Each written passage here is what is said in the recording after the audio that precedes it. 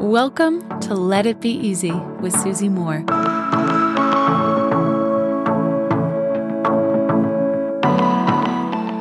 There is a lady who works in my building, and whenever I see her, I feel a ping of joy. Why is that?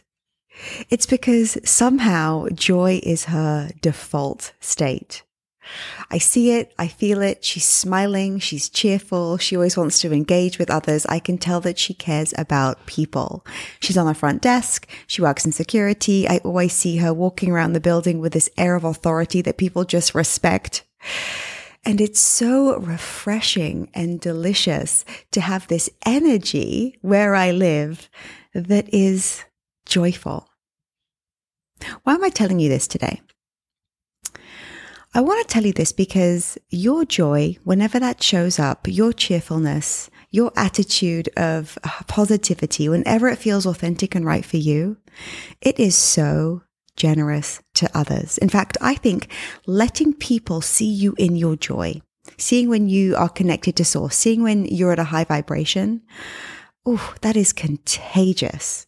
In the way I think about it in terms of making positivity deposits, joy deposits, wherever I go.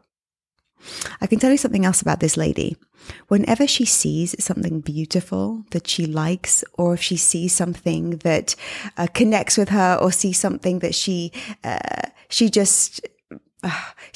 thinks is good or beautiful or interesting, she says it. She's like, "Oh, what a lovely dress," or "Isn't it a gorgeous morning?" or "Do you like the new music that we're playing?" I think there is something so powerful, and it's a real wasted opportunity when we see something beautiful or feel something special or notice something that pleases us and we don't say it. For whatever reason, we hold back. What I've noticed too is this: when we make these little joy deposits by being connected, by smiling at others, by engaging with others, by being interested in others, by looking for the good, seeing the good, acknowledging the good, speaking the good, it just tends to compound. It's like putting in a little deposit in the bank, right? You put in a little bit and then a little bit more, it builds, it compounds. There's interest. You get a return on your joy. You know, I've heard it said many times that when great spiritual teachers in history even entered a room, the entire room would change. The energy of the room would elevate. They didn't even have to speak necessarily or do anything. They didn't have to perform. Just their very own energy, their presence walking into a room elevated it. I think to myself, am I responsible for the energy with which I bring places, whether I'm in an Uber or in the line at the airport or in the line at CVS or even on a Zoom call with jamming with a few people? Am I responsible for my energy? Am I consciously responsible, or am I just showing up however I feel and letting that be? When we take responsibility for our energy, when we allow ourselves to elevate to the joy that is our natural state, when we are conscious and aware that we're doing this, we're making these joy deposits wherever we go, I just know that the universe meets us in a different way. Possibilities chase us down. New people come into our lives. I don't want to live my life on a default setting based on whatever emotions or thoughts I have that day that come to me.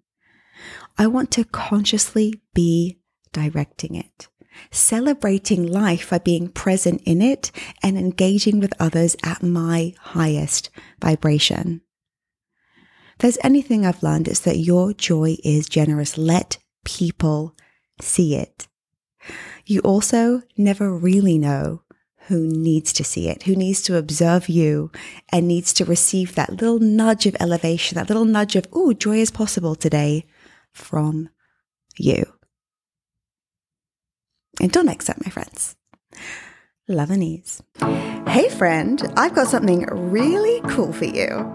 I want to give you free access to my signature course called Slay Your Year, which typically sells for $997. You can check it out, all the details at slayyouryear.com. All you have to do to get access is leave me a review. Leave a review of this podcast on Apple Podcasts.